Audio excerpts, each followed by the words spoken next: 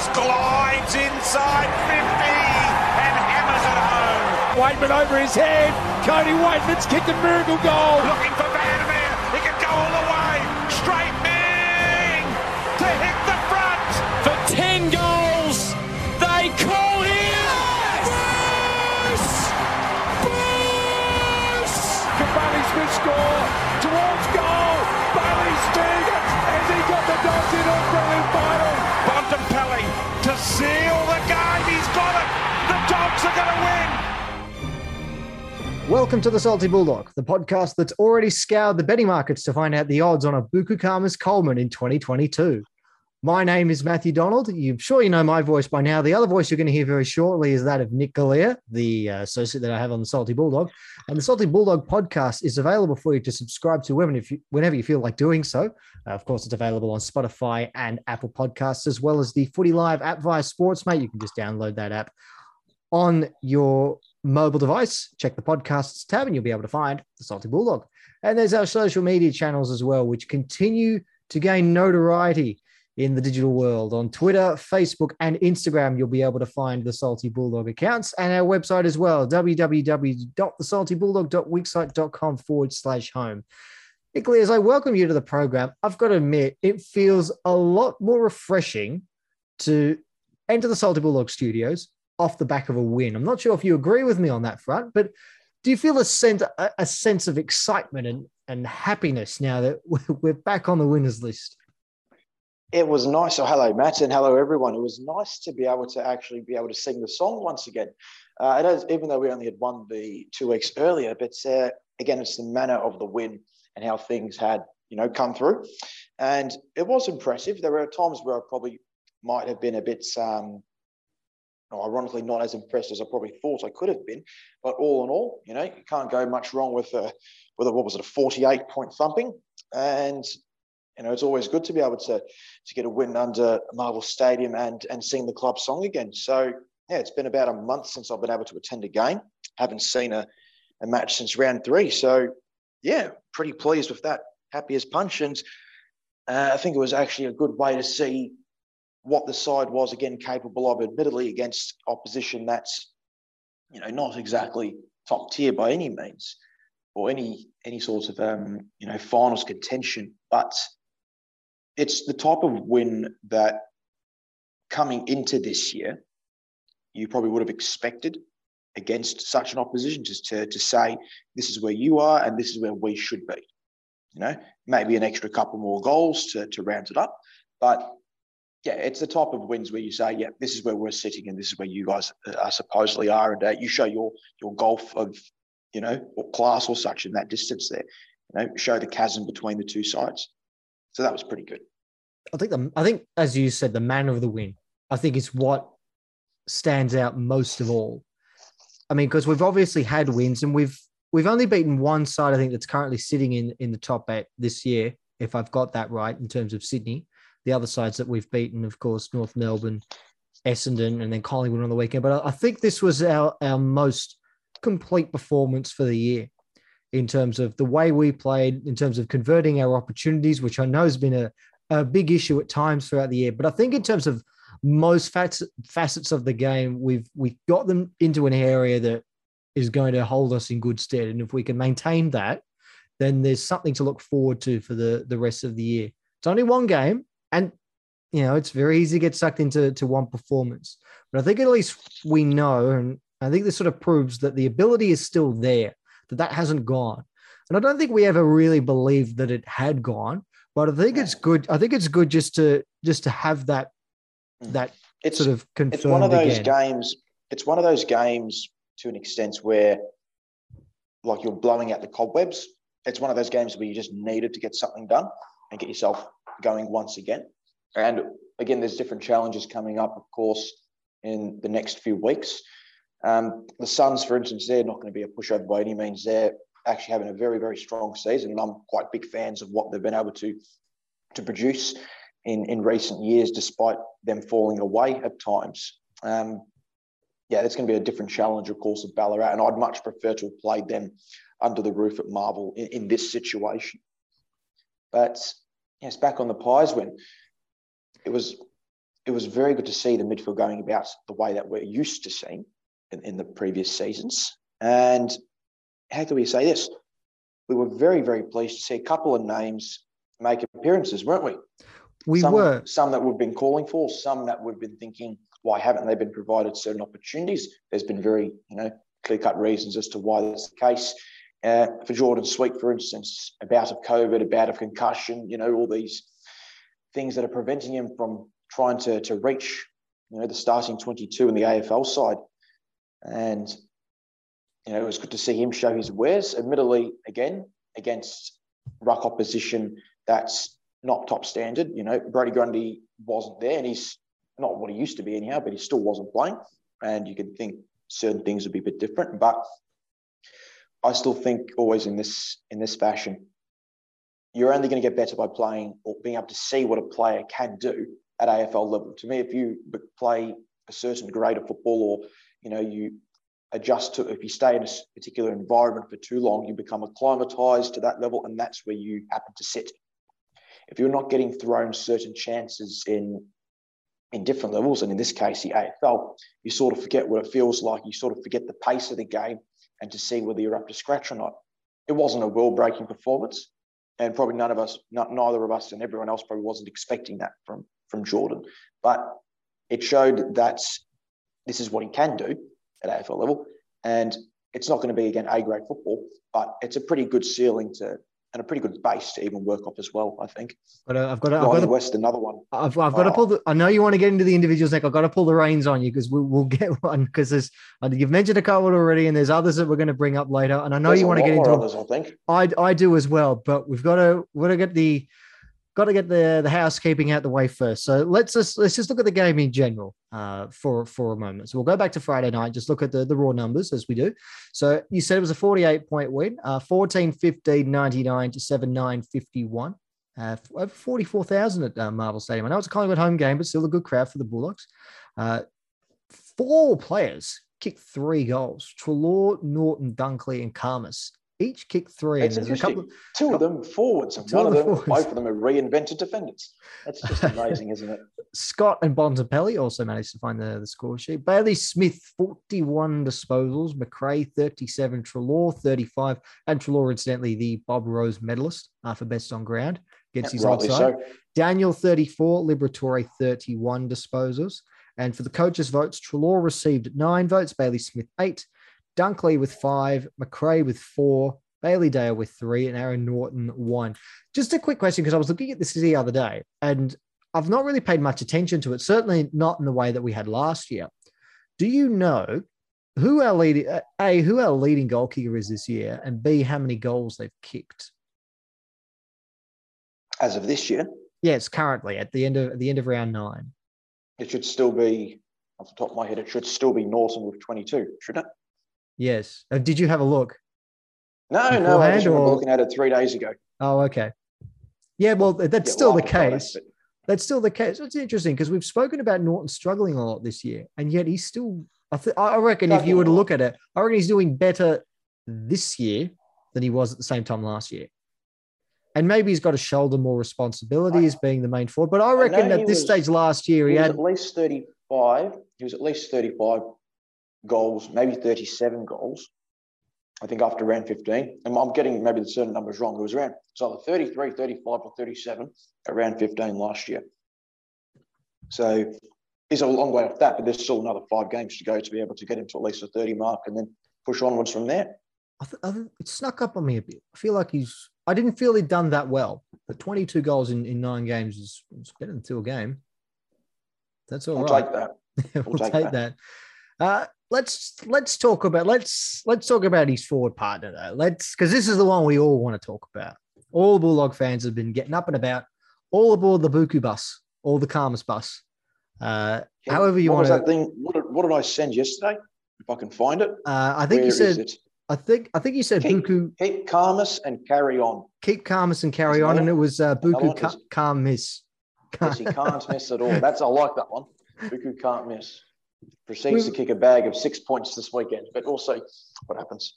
We've all fallen in love with him in the last fortnight, and it's quite an amazing story when you think about what's transpired over the past 12 months. When he made his debut as that third tall intercepting defender, where he'd played a fair amount of football over the past few years leading to that moment. And then out of necessity, they've needed to play him as a ruck forward. And then he started kicking goals. And he had that brilliant performance on Good Friday in the VFL against North. And everyone was calling for him then. And you and I put the brakes on and said, look, I don't know if you did, but I certainly did. I said, it's one game. Great game, but it's one game. Let's see if he can replicate it over a period of time. I think I was just stunned. We had a player on our team, again, a defender, that was capable of kicking a bag. So what do we have? We had Beveridge in the post-game mentioning that, and he reiterated this, which is people maybe not aware of, and I'll get some things for him here, that Khamis, of course, started his career, not with us, but his juniors and such, as a forward. Now, I gave you a graphic in our chat maybe a week and a half ago, 2 weeks ago. That's in relation to before he debuted for us last year. So, Paul, so when Khamis played for St Albans, let's have a look. In the WRFL, so 2014, he was an under-14s Div 2 BNF. 2015, he was an under-16s Div 2 BNF. 2014 and 15, he was a junior interleague representative. And in 2014, he was a David Roden squad member. 2018, he also made the under-18s Vic Metro rep. And here we go. In 2014, admittedly it is under 14 still, he kicked 78 goals. In how many games? I don't know, but I can see your 120. eyes right now lighting up. You're saying Coleman. You're saying Coleman right here. Coleman Khamis. King Khamis. That's it. Coleman Khamis, King Khamis. Call him whatever you like. There's Callan Coleman Jones and then Buku Coleman Khamis. I like this. Jesus Christ. Oh, man. Okay. Well, maybe we know as Bulldog fans, when it comes to forwards, we know how to get carried away, though. Indeed, especially when they're defenders at heart. Well, he's not a defender. That's the thing. He's actually a forward that's come to us as a defender that's been rehashed again as a forward.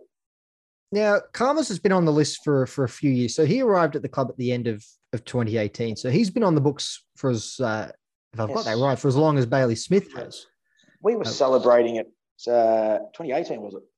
Geez, we were celebrating, that's right, because when Will Hayes was the last draft pick, which allowed Khamis to slip through unnoticed, and we didn't have to pay anything for him. We just had to rookie him. Yeah, he just automatically added to the list.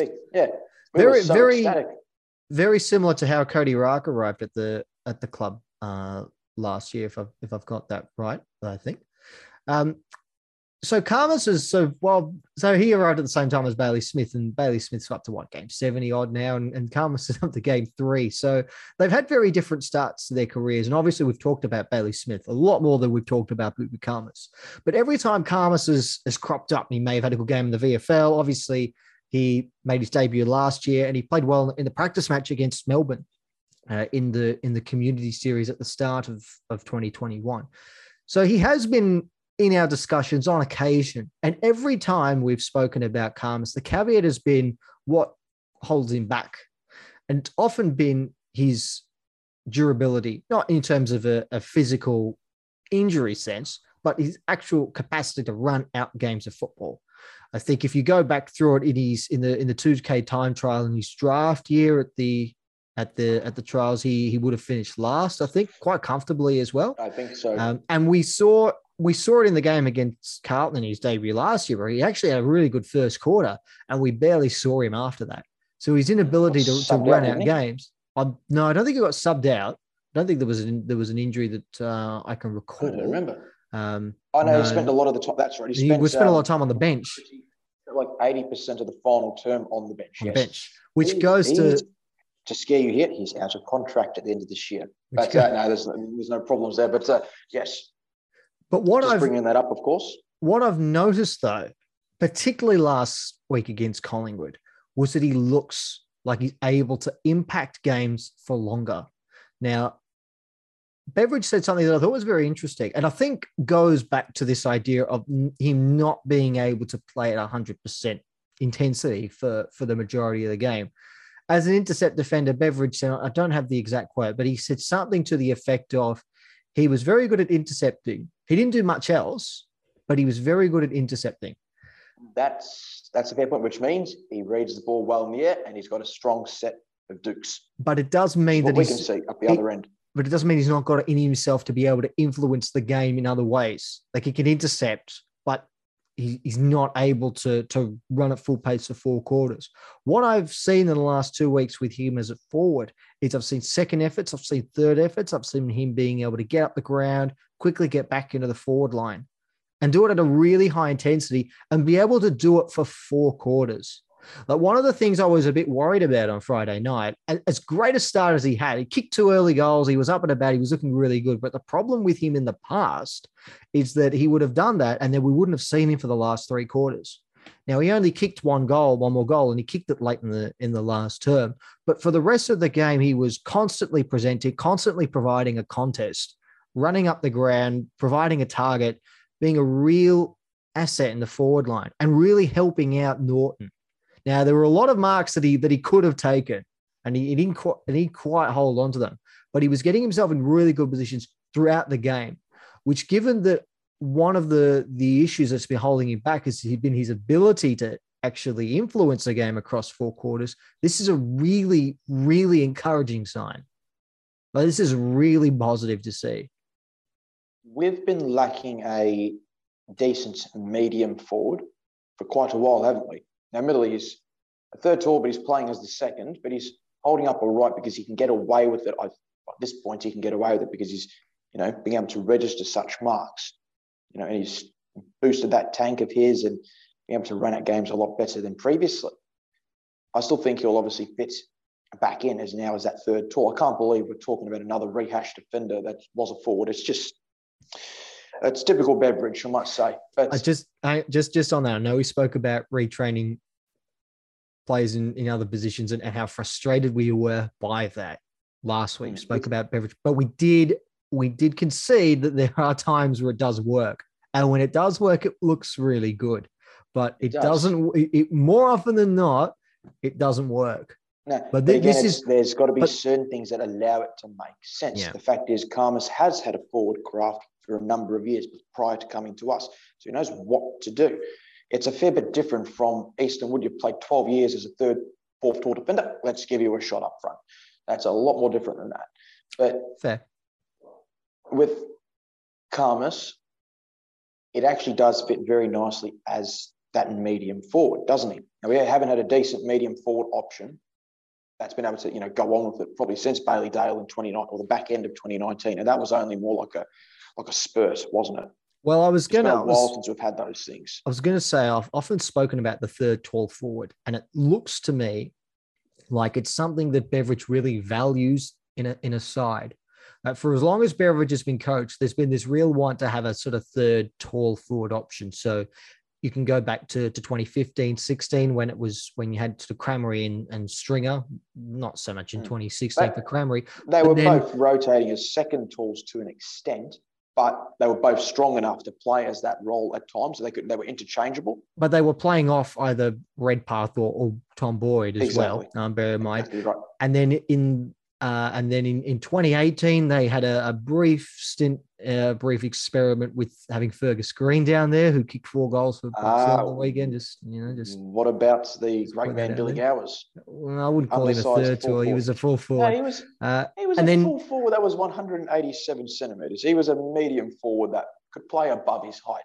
He's probably a better mark than Stringer to an extent, but yeah. And then Bailey Dale in 2019, as you said, and in more recent times, they've gone with Mitch Hannon as that third tall option. So it's something that they've always been on the look for.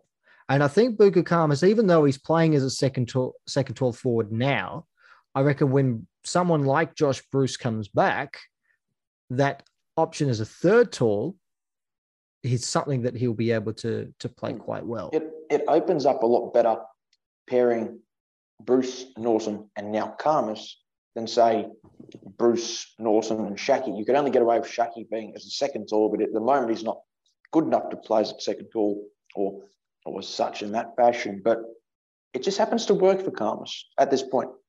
So at least you can see that the raw ability suggests, even if there is a down patch, throughout this season, I still think the rawness and the ability that's been shown early on in his stint there suggests not only is there something to work with, but there's something that is worthwhile investing into it, regardless of the form fluctuations that might happen this year.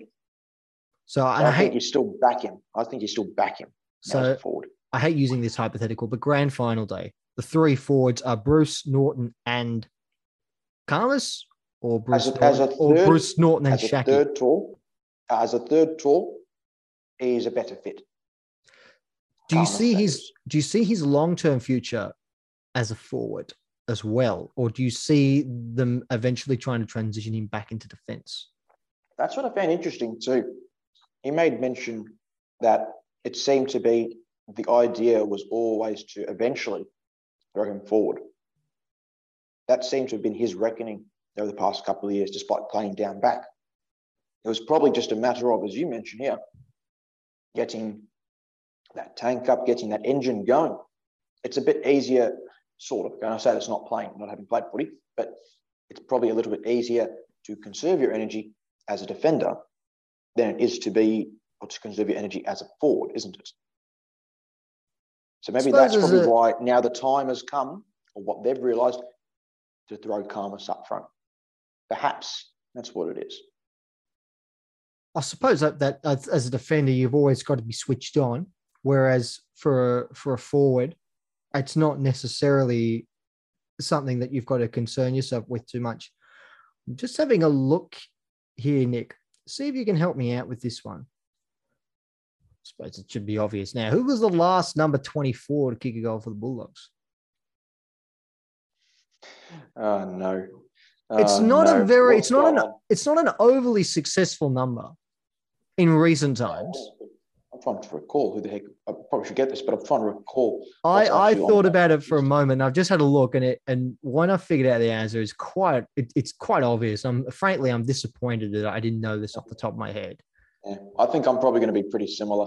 And I think look, I'll give you a hint. I think it's ironic that we've forgotten. Oh, no. Yeah. No. I love that. There's a key word right there. Yeah, there is. Forgotten. Never forget. Yeah. That's never forget. Oh, my God, geez. It's been 4 years since he finished up. I'm always fascinated by numbers worn by players that aren't historically significant. Like I'm not even talking, I'm not even talking exclusively about 3, 6, and 7, but there's numbers that are worn by a player, and then for a very long time they disappear. And another example of that came on the weekend, and we've got to recognize this: the debut of number 36, Luke Cleary. Not Mitch, Luke.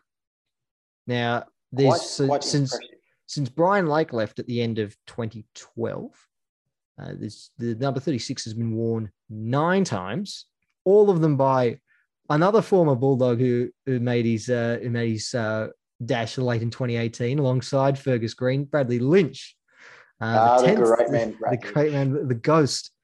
Not the ghost. The ghost. I still enjoyed Brad Lynch. I don't know. Is he still playing at Southport, or what's he doing now? Not sure what he's doing these. It was these interesting. days. You mentioned before Fergus Green, and there was Ben Cavara, and then there was Cal Porter. They were also tearing it to shreds at Box Hill.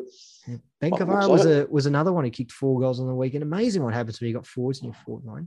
But there's a reason why these players get picked up so easily. I don't know what it is that we choose to not utilise in them, but so be it. We digress. Let's get back to Luke. Now I'm gonna put up my hand here. We recorded last week's episode before the news came through about Luke Cleary making his debut. I'm gonna admit that nothing against Luke, of course. I didn't think it was the right player to bring in. I didn't think for the areas on the ground that we were struggling in that he was a player that was going to help in that regard. Great for him to get a debut, but I just didn't think he was going to help fill the void that was present in some of our on-field issues. I think we both share that opinion because it's a fair point. Add another halfback to a team that's already loaded with halfbacks. And it's not because we weren't happy to see him debut. Everyone's ecstatic to see, players debut in that fashion. We all love it. More as you were, we definitely do. It was more the time and place. Was it required at this point in time? That doesn't mean we don't want to see it, but do we need it? It's more of a want than a need, I think.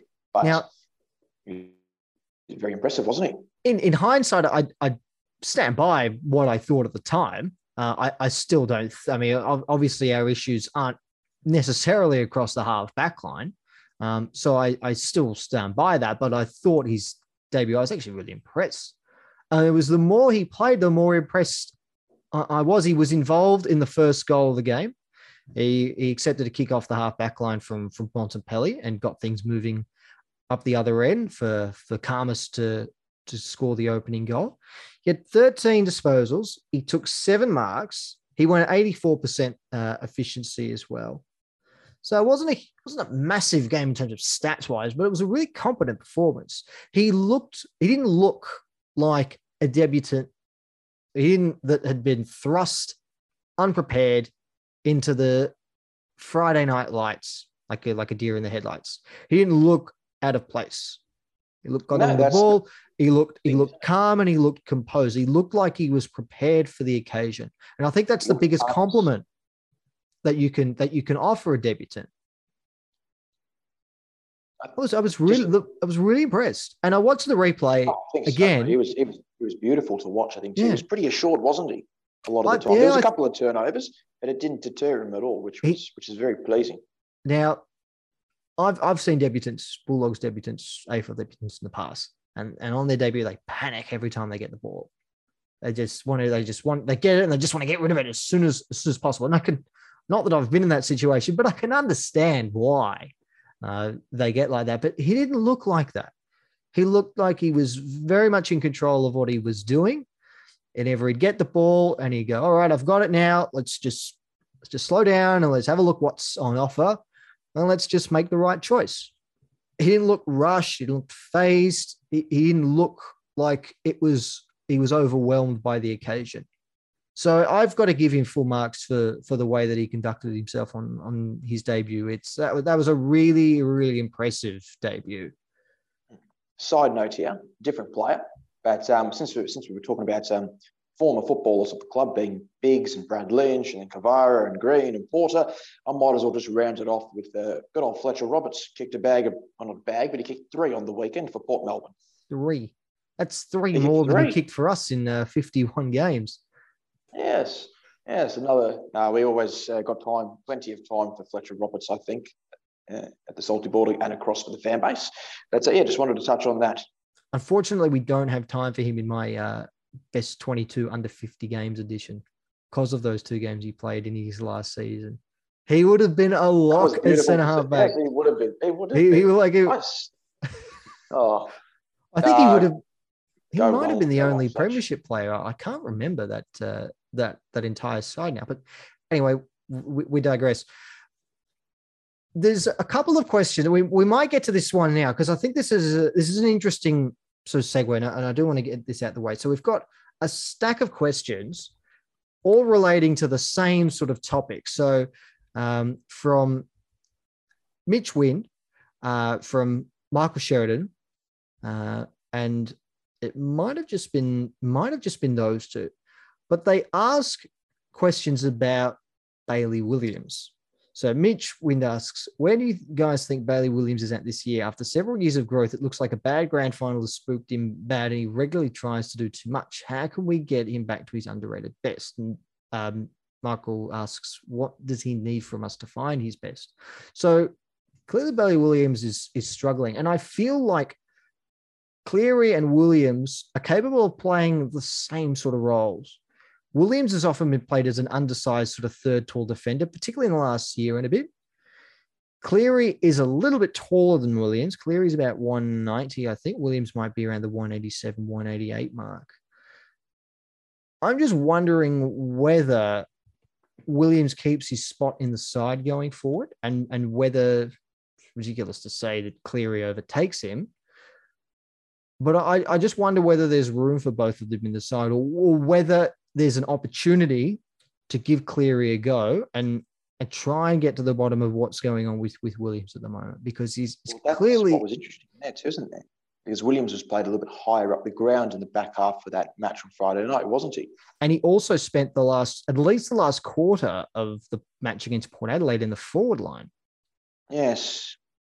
It's interesting because we still need. Here we go. This is an interesting proposition right here now. Perhaps, obviously, we are still waiting on Lockie Hunter for the wing. Players, I think Lockie and Co. it's a pretty big list of absentees. It's a big list, but obviously for the wing, we've had players like Rourke Smith, we've had Lachlan McNeil, we've had Robbie McComb feature on the wing.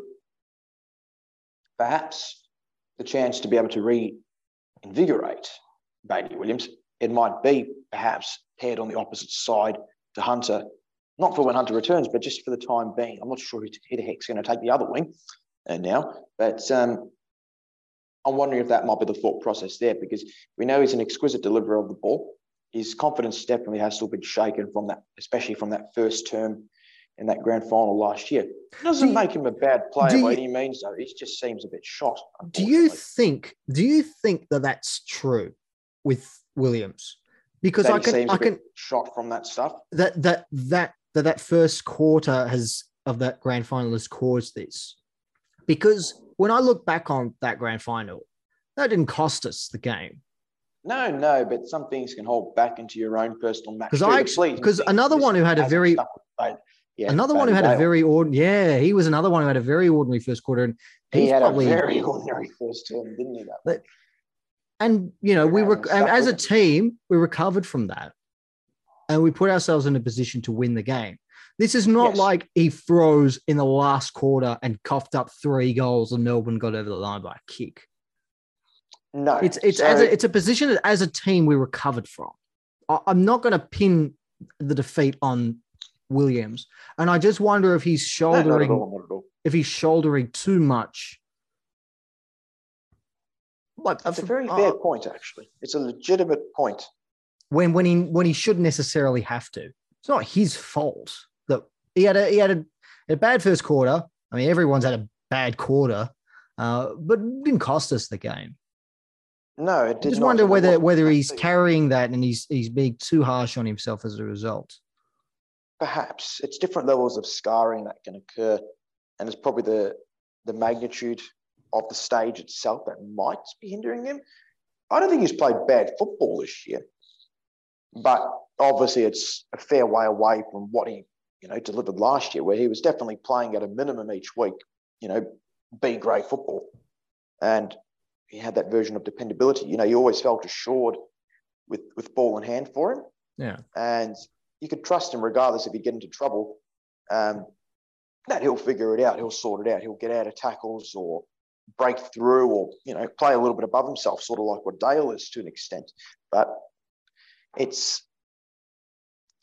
different because I don't know if it's proper confidence side of things, because confidence can be brought back, as I say, I'm sure the club, Beveridge and such, where they're giving him that opportunity in the senior side to say, look, whatever's going on, we still know you're a good player. That's why you're playing in the team. They're still backing him in that sense. I'm just wondering what it is for him that will unleash that little trigger for him to mentally remember, hang on a moment, I'm a bloody good footballer here. I've played in the side. They made a grand final last year. I've been able to establish myself over the last, few years and improve, and show this is what he is capable of. The query is what it is that might kickstart him again. And this is probably where we might see one of those, again, rehashed players, not drifting away from what they do best, perhaps, but where they can probably utilise their skill set in a more compatible fashion for the club. And I'm hoping if that's the case, if he's still on the team, I'm hoping that wing role might be, here we go, I say it, the fire starter for him. Hello, Dwayne. And the other thing as well, on Bailey Williams, in terms of confidence, if it is a confidence thing, what would a relegation to the VFL do to that confidence? Do you make things worse by keeping him in the senior side, or do you make things worse by actually dropping him? Because let's be honest, no matter clubs are very conscious of how they omit players from the side now. They're managed or they're omitted or it's general soreness. But internally, they'll know when they're dropped. And Bailey Williams will know if he's being dropped or if he's being managed, I suspect. So what would be worse, I wonder as well?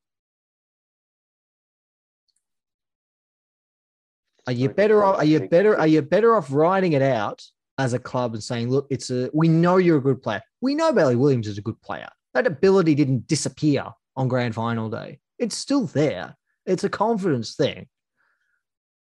Can you win that back by keeping him in the AFL in the senior side with the cameras and the eyes and the fans all on him? Or does that make things worse?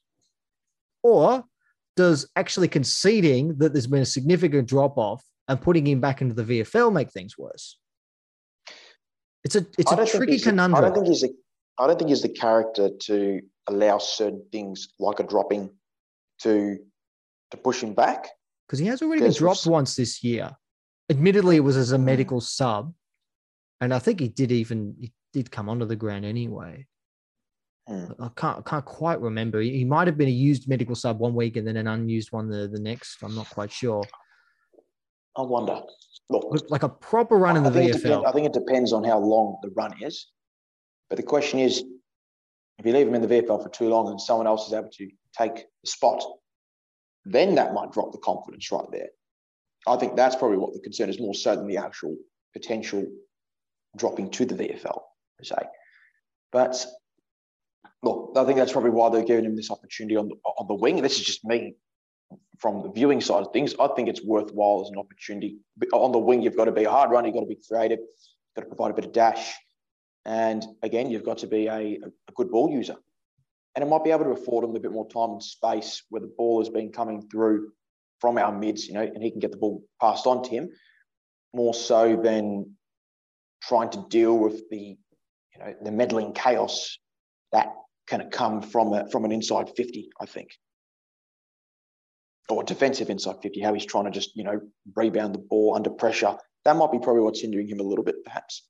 Not that it ever did last year, but who knows? Nick, I've got a question for you. On the Bulldogs, if I were to ask you, who is the Bulldogs' most improved player this year? Is it a given or do we have a decision to make?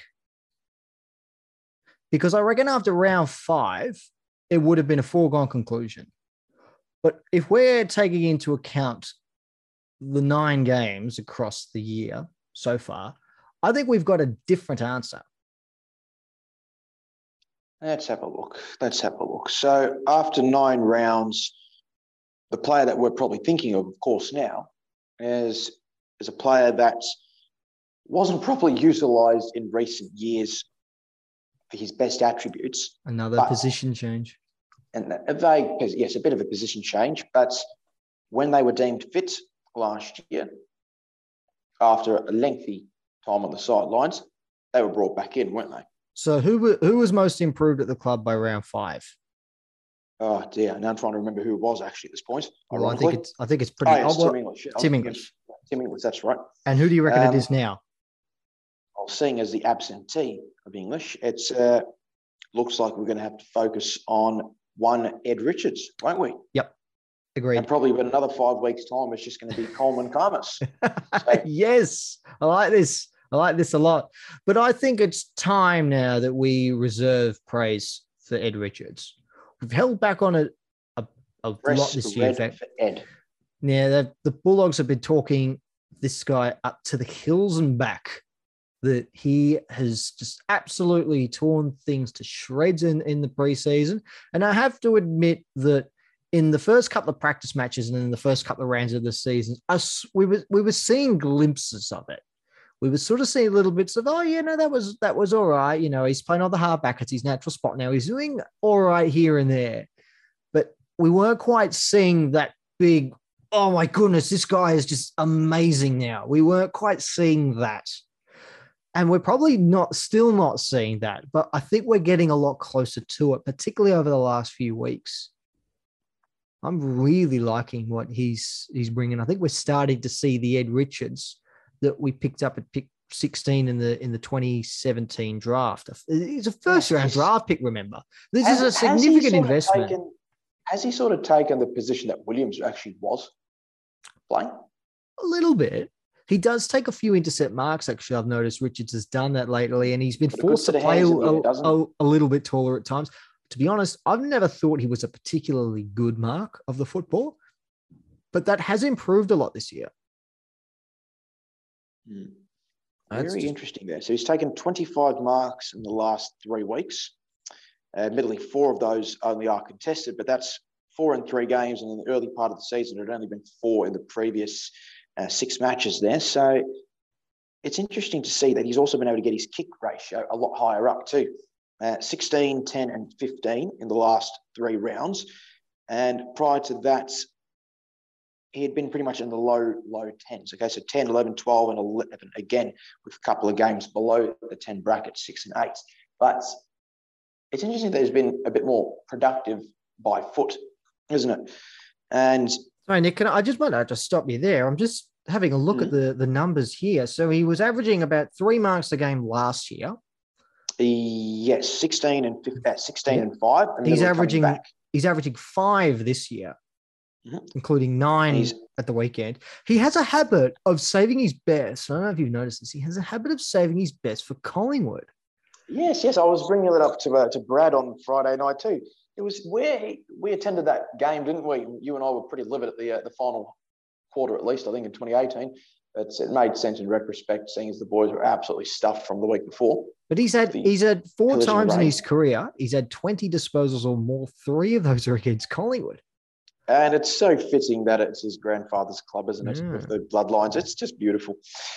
I'm really pleased for Richards' improvement, and not just because he's made me over 130K in Supercoach this year. That was a very wise decision on my part, if I just say so myself. But I think as a player that's gelled into the Bulldogs backline, and we spoke about this, I think about Crozier as well, that it wasn't going to be an easy backline to break into, given the quality that was there, particularly across the half backline. But he has earned his spot back in the side, and it's been a slow sort of progression. I often speak about the spike in terms of a player going from go to woe, and almost overnight, it would appear if you look back at their numbers. Now, Tim English we've seen a massive spike from him this year. Aaron Norton was another one who showed a bit of a spike. Ed's is not quite as stark. It's a bit more gradual, but we're starting to see it. Yes, it's progressively linear, isn't it? Yeah. For Ed Richards. Actually, it is. It's one of the rare occasions where you would see real linear progression and development. Unless you're Bontempelli. Where there is Bontempelli's not linear progression, it's just automatically into the stratosphere, though. That's the difference. Yeah, it just started at the ceiling and kept going. Yeah, Bontempelli's of another class. Most of those players are, but I think we're starting to see the first round draft pick that we invested in Ed Richards. It's hard to believe he was a first round draft pick. He's never really felt like one. Now, I remember bringing up to you before, might have been in our early first 2 episodes of the podcast. And I was telling you, keep an eye on the redhead. You did say that. And that remember that. That was for pick 16. So yes, it's interesting to see how it's come from that, what he's been able to produce at this point in time. And it is fun to watch. I do love a defender that runs and carries and bounces the ball. It's contagious, I think, for me anyhow. But he does have a lot of dare, doesn't he? I think after his second game, I might have put him on Brownlow watch. I don't know if he's ever going to quite reach those sort of heights. Second match against the Bombers. Jeez, Brownlow watch, you reckon? Yeah, well, I think so. If you want to listen to those old episodes, I think I may have made that call. One play what you would have done after he kicked that 3-goal haul against the Cats in that win. Imagine what you would have dubbed him there. I think I bought an Ed Richards badge that night. I think you did, actually. I do remember that. That was a fun night. That was a heart attack and a fun night. One play that stood out for me, particularly with Richards, was very early on in the game. He took the ball on the halfback line and he sort of went off on one of those runs of his. And he went for the kick to centre half forward. It wasn't a great kick. It was a shocker, frankly. That's not what impressed me. What impressed me was the fact he actually kept running from that stage. He would eventually started the play at halfback. He would eventually get the ball again at half forward hand pass it off to Treloar, who ran in to kick the second goal of the night. And I didn't notice that until I watched it on the replay. But I saw it and I went, geez, that's good work by Richards. That's good follow-up. I like a player who follows up, who keeps running. He knows football, doesn't he? He does. He does. What else is it? He's got an IQ, as I think is the quote. I think that's what the term was. I still he love using he that. knows football. He's got an IQ. I think we should have this when this gets posted up onto Twitter. I think we should throw in the GIF that Ed Richards has in there, if it allows us to do so. The tongue I'm wag. sure it would. Yeah, might as well. If we can find that, throw it in. There's so many players I want to talk about. There's still a couple more that we've got to get through. Fortunately, there aren't too many questions this week. There's just some off-field stuff that we've got to look at. Now, for me, Nick, I don't know about you.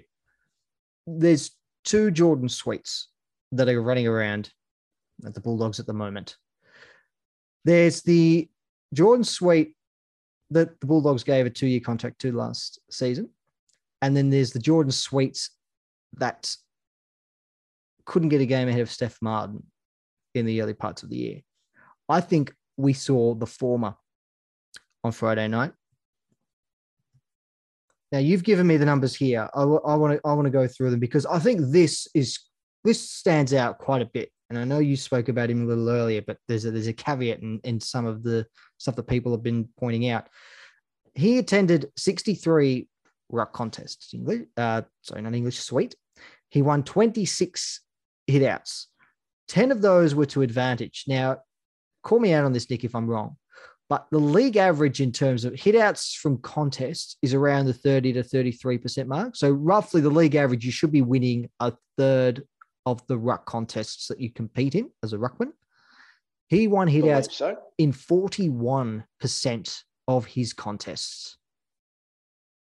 Let's see what I can find, actually. In terms of hitouts to advantage, I think, again, the average, so this is the AFL average. I think it's about that 30 to 33% mark again.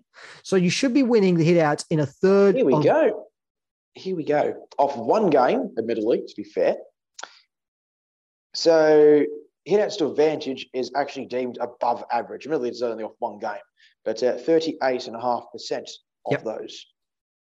So an average ruckman will win a third of the hitouts that they can test in, and another third of those hitouts will be to advantage. That's an average ruckman. His career advantage is also above average, 31 and a bit. Admittedly, his hitouts one average is below average, 35. So it's interesting how they deem, hitouts one and such. They'd still want you to be closer to that 50% bracket or higher than 45, which Sweet isn't at yet. But it says that when he does get his hands on it, it is very much going to reward you, which has also been the case for Tim English this year, actually, where he's starting to rectify and close that gap. He did, but I think this shows the importance of having a ruckman that can compete. And unfortunately, I don't think Martin can compete in the manner that he used to anymore, but I think Sweet can. I hate to quote Homer Simpson there, but I do think Sweet can. Of course. That's a lovely reference. It is. Can't go wrong with it, I don't think. No. Thank you. What else is there? Here's a question. Yep. This is a question this is what I focused on last year a bit, but it's something that we might need for the time being. Now, we've started to piece the puzzle together with Norton, fitting it up with Karmas, we're pending on Josh Bruce returning to the side. We don't know how he will return, to be fair. Okay, we're expecting him to still hopefully be ripe, but we'll see. We know English wants to play ruck. Can we play both Sweet and English? And does that mean English should play a bit higher up the ground?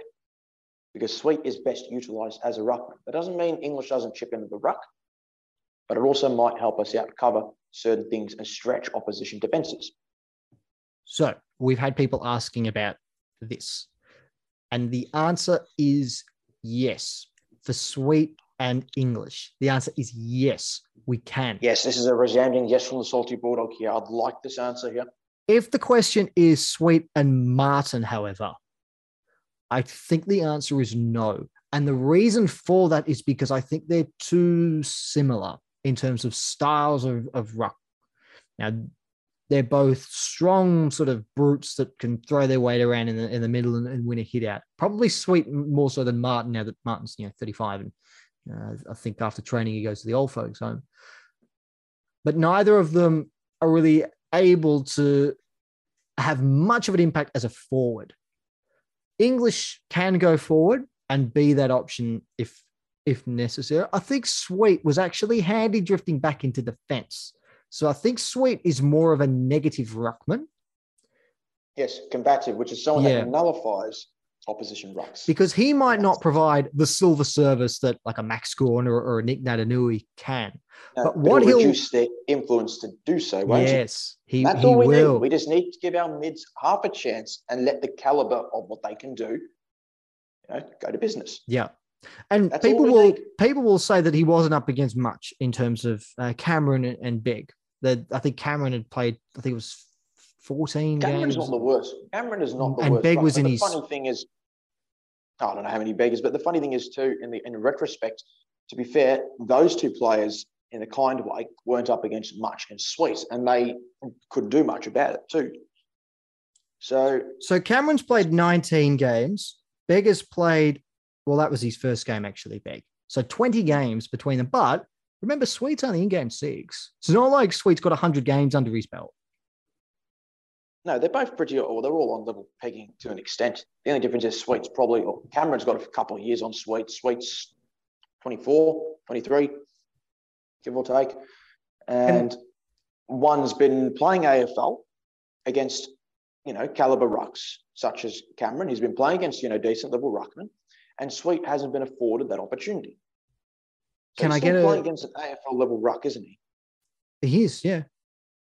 No, absolutely. I really hope it's not an amazing performance, but it's something to properly build off.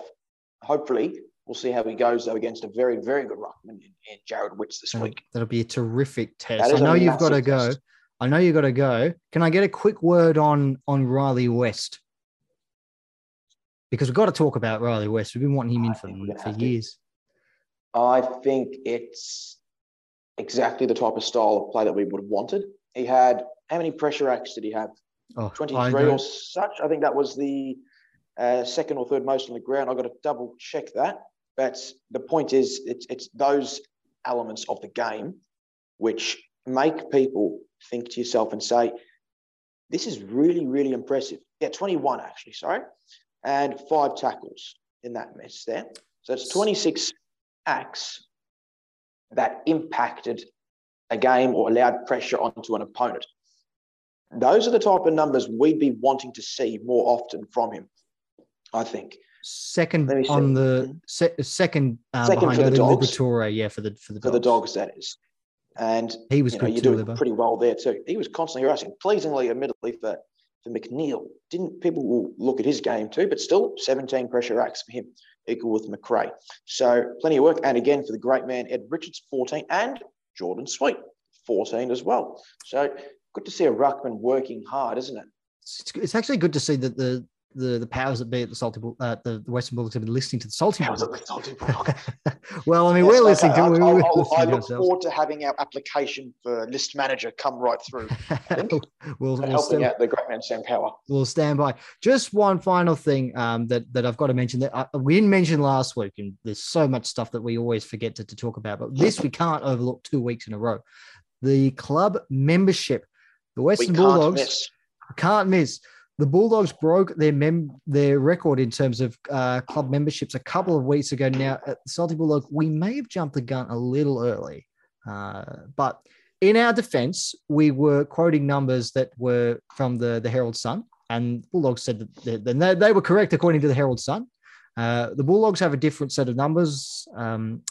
And someone sent me an article that came from the Bulldogs website that had a different set of membership numbers. So who knows? But at the moment, I've checked as of the 17th of May, We've got 48,228 members at the associated with the Western Bulldogs. So that's a fantastic effort, given that not even 20 years ago we were struggling to get 20,000. Now we've got double that and then some, closing on 50,000. So I had to acknowledge that. And I think we just got to get them all to the games, don't we now? We've got to get them all to the games. And 50,000, if we can get to 50,000 this year, that'd be huge. That would be a massive deal and a great accomplishment from everyone associated with the club over the past 20 years. And I think that's a great note to end on. Unfortunately, there were questions I wanted to ask you, Nick, that we didn't get time to do. So we'll find time for them, no doubt. Thank you to everyone who's sent through a question. I hope we answer them either directly or indirectly throughout the episode. Nick, I want to thank you for your time today. It's a pleasure having you on, and I appreciate you joining in during your lunch break. It's always very good of you. It is always good fun, especially after a win. I tell you, it's much relieved after a win. The Salty Bulldog podcast you'll be able to download via the Apple Podcasts, Spotify, and also the Footy Live app via Sportsmate. And there's social media channels as well. Twitter, Facebook, and Instagram, and our website, www.thesaltybulldog.wixsite.com/home. I've been Matthew Donald. I've had Nick Galoo with me. Wherever you've been listening in around the world, we thank you for your time. We look forward to having you join us again next week. But until then, take care.